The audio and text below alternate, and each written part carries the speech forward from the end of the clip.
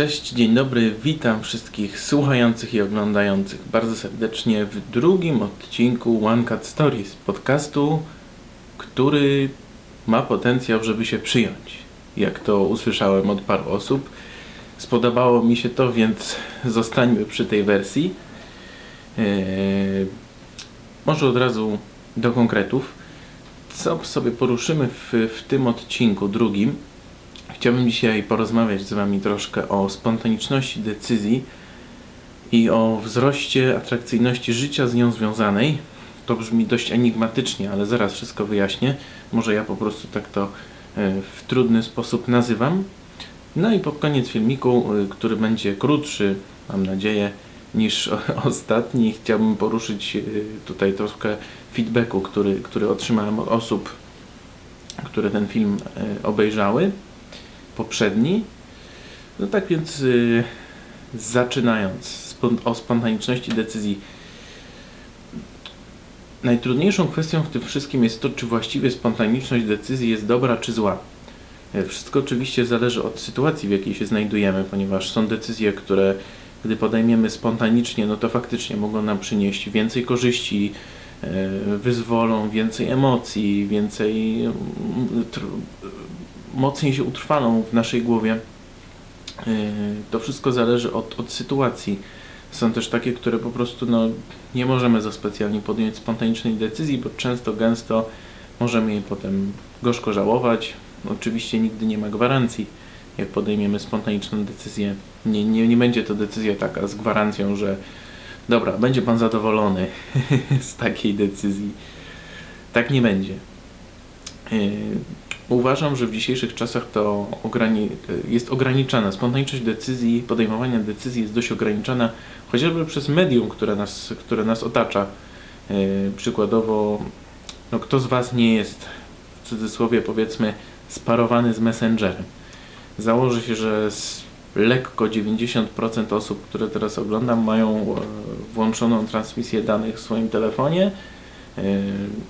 I nieważne, czy telefon jest wyciszony, czy nie, jak poczujemy wibrację albo usłyszymy ten wspaniały dźwięk, czy jak on się tam nazywa, nie umiem go naśladować, no to od razu zerknie w telefon i sprawdzi, kto tam napisał.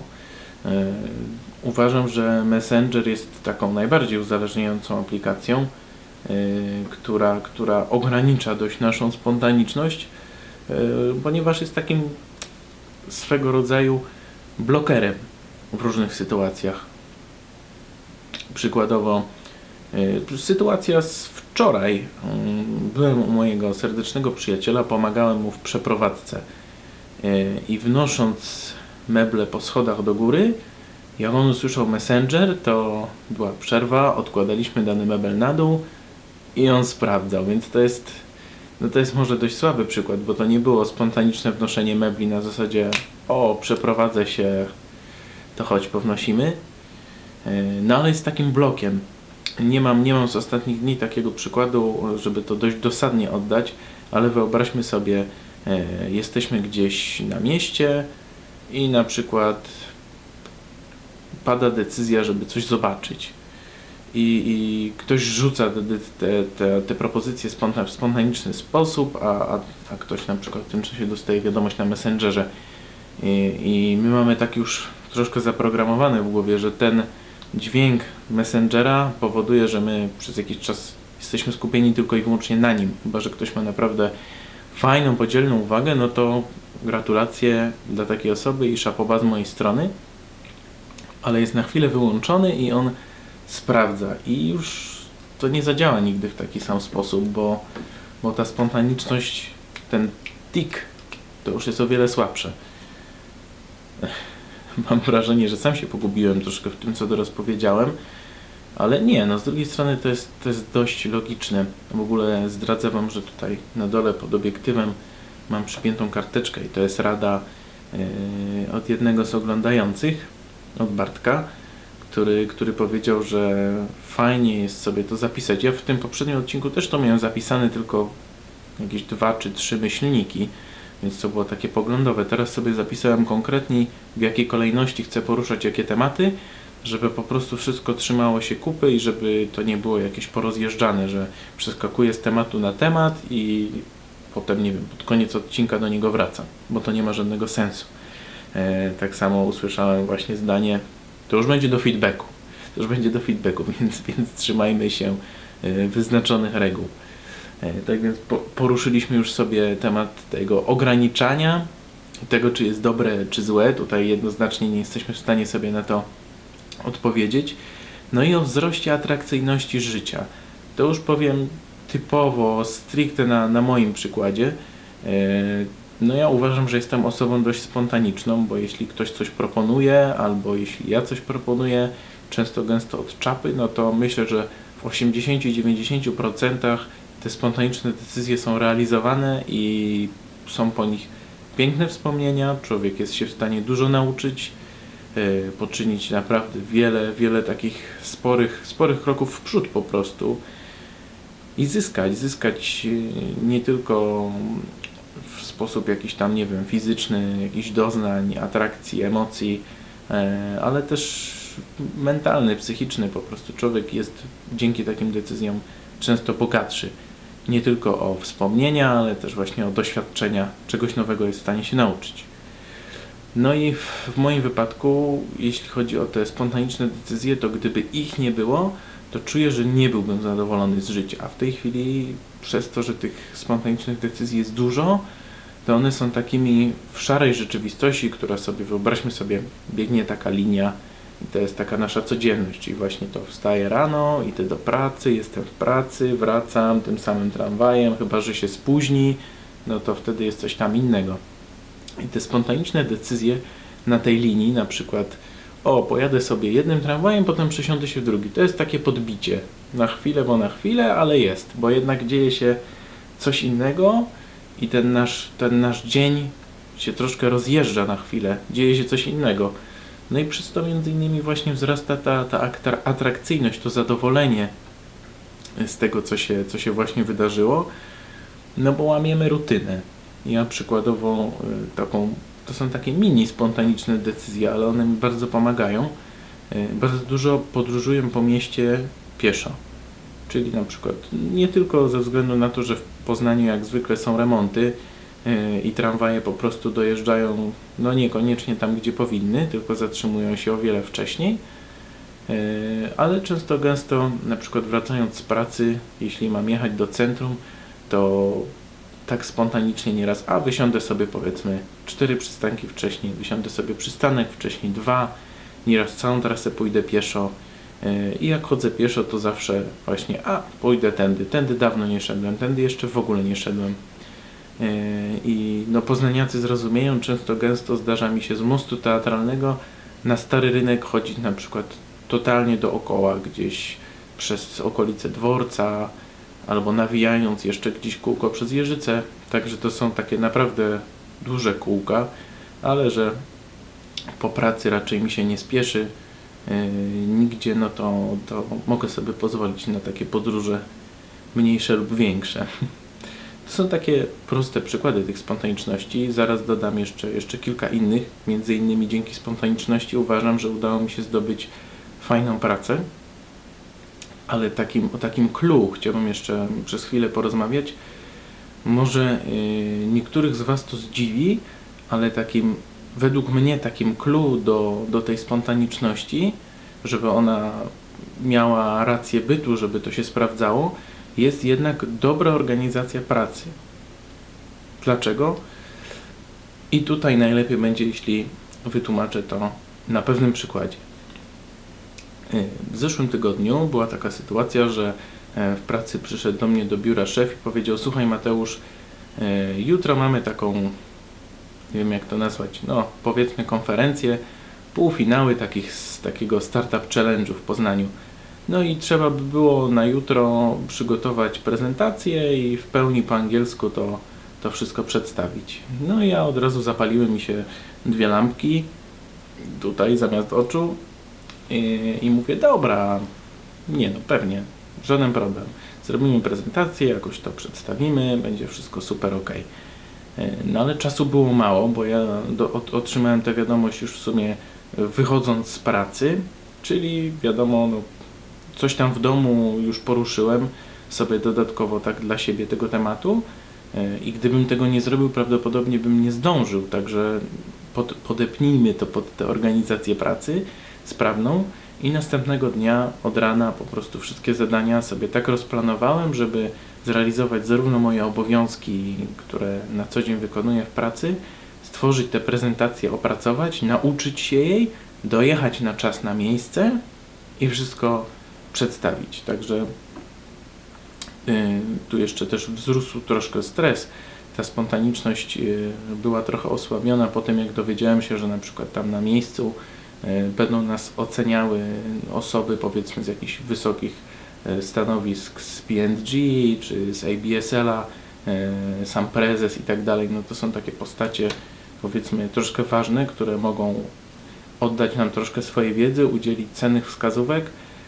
Dlatego też zawsze troszkę większy stres jest osoby powiedzmy z branży kreatywnej czy z branży startupowej, które wiem, że siedzą tam po drugiej stronie i pewnie teraz pojawia im się delikatny uśmieszek, bo wiem, że to słuchają, wiem, że to oglądają. Pozdrawiam wszystkich Was bardzo serdecznie, między innymi członków wspaniałej grupy Studenci o Startupach, na łamach której między innymi troszkę sobie podyskutowałem z nimi o tym startupowym challenge'u i też dlatego postanowiłem poruszyć temat tej spontaniczności w tym drugim odcinku.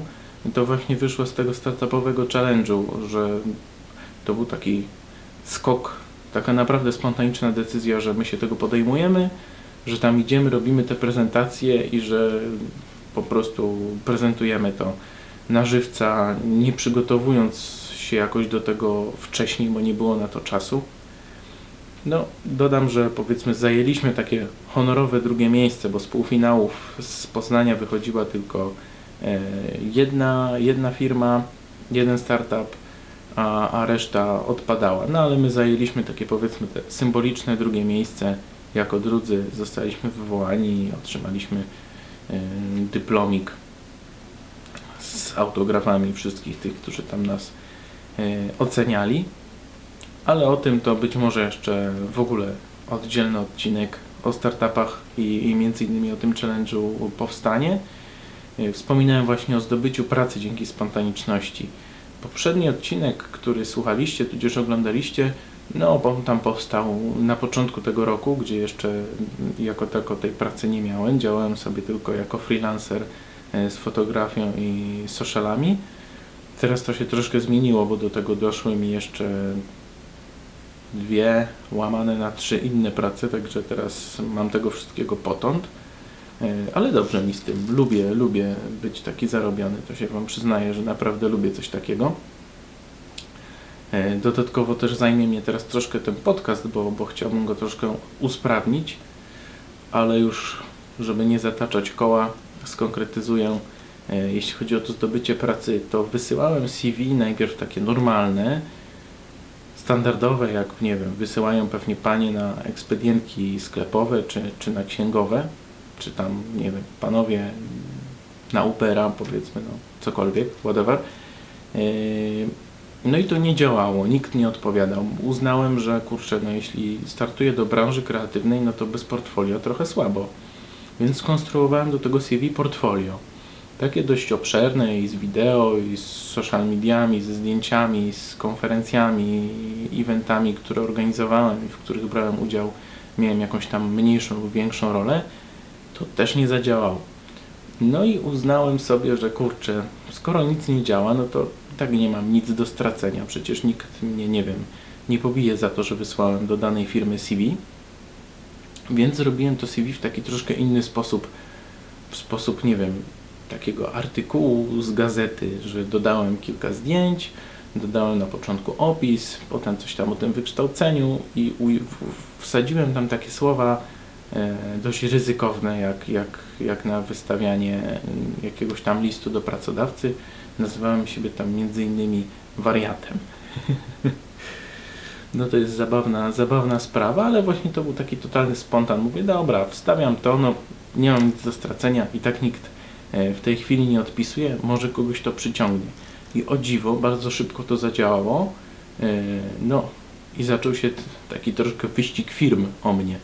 No, pierwsza zaproponowała mi fajne warunki, no też branża jest, może nie jest jakoś mega ciekawa, ale potraktowałem to sobie jako takie osobiste wyzwanie, żeby sprawić, że ta branża stanie się dla mnie ciekawa i stanie się ciekawa dla innych. I dzięki temu mega się w to wszystko wczułem.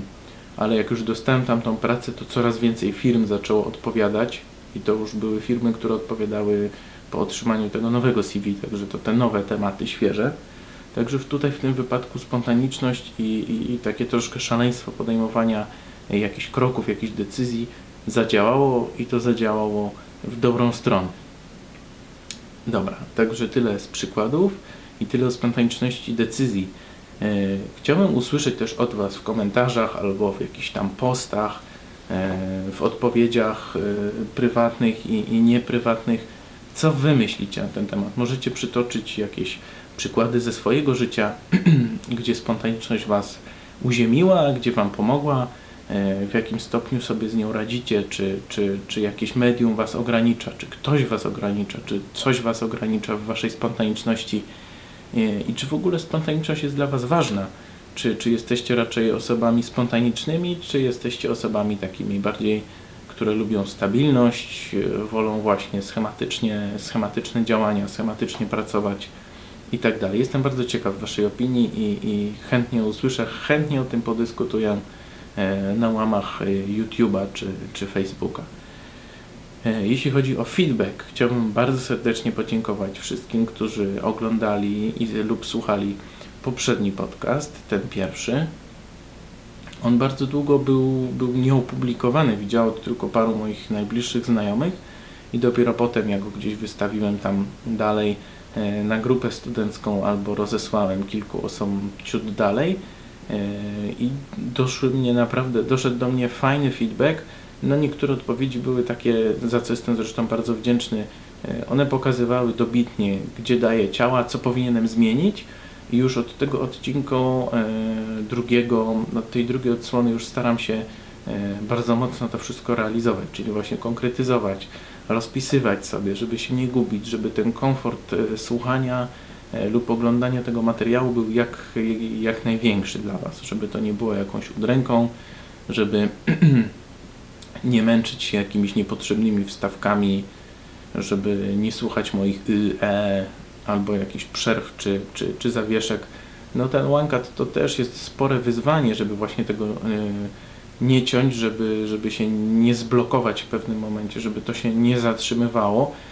Kilka osób właśnie mi napisało, że Mateusz, słuchaj, podziwiam Cię, bo ja bym się zatkał nawijając bez przerwy przez ponad 20 minut. Także ja też jeszcze nie jestem w tym wprawiony, rozkręcam się i mam nadzieję po prostu, że w pewnym odcinku to już nabierze takiej płynności i będziemy to ciągnąć po prostu dalej. Tak więc wszystkie zmiany będę sobie stopniowo wprowadzał, już częściowo wprowadziłem je w tym odcinku. Staram się też troszkę skrócić czas, bo słyszałem, że to ponad 20-minutowy odcinek to jest dość duże wyzwanie. Dla jednych to jest dość duże wyzwanie i zaczyna męczyć, a dla innych, którzy na przykład wkładają to sobie w słuchawki i idą ze mną pobiegać. Swoją drogą szkoda, że takie bieganie ze mną nie działa też na mnie. To dla nich to jest dobre, bo po prostu mogą sobie słuchać tego dość długo, nie muszą nic tam przerywać czy przełączać. Tak więc dziękuję Wam za każdy feedback. Pod tym odcinkiem oczywiście też będę na niego bardzo liczył. No i dziękuję za takie dość silne podbudowanie mnie, bo jak poszedłem na następny zjazd na studia, to ku mojemu zdziwieniu 3 osoby zapytały mnie, kiedy następny odcinek podcastu, bo takim się podobał, że chcieliby zobaczyć kolejny. I takie coś naprawdę silnie mnie podbudowało do tego, żeby już teraz w tym tygodniu usiąść, opracować i wypuścić kolejny odcinek. Bardzo Wam za to dziękuję. Jako małą zapowiedź 3.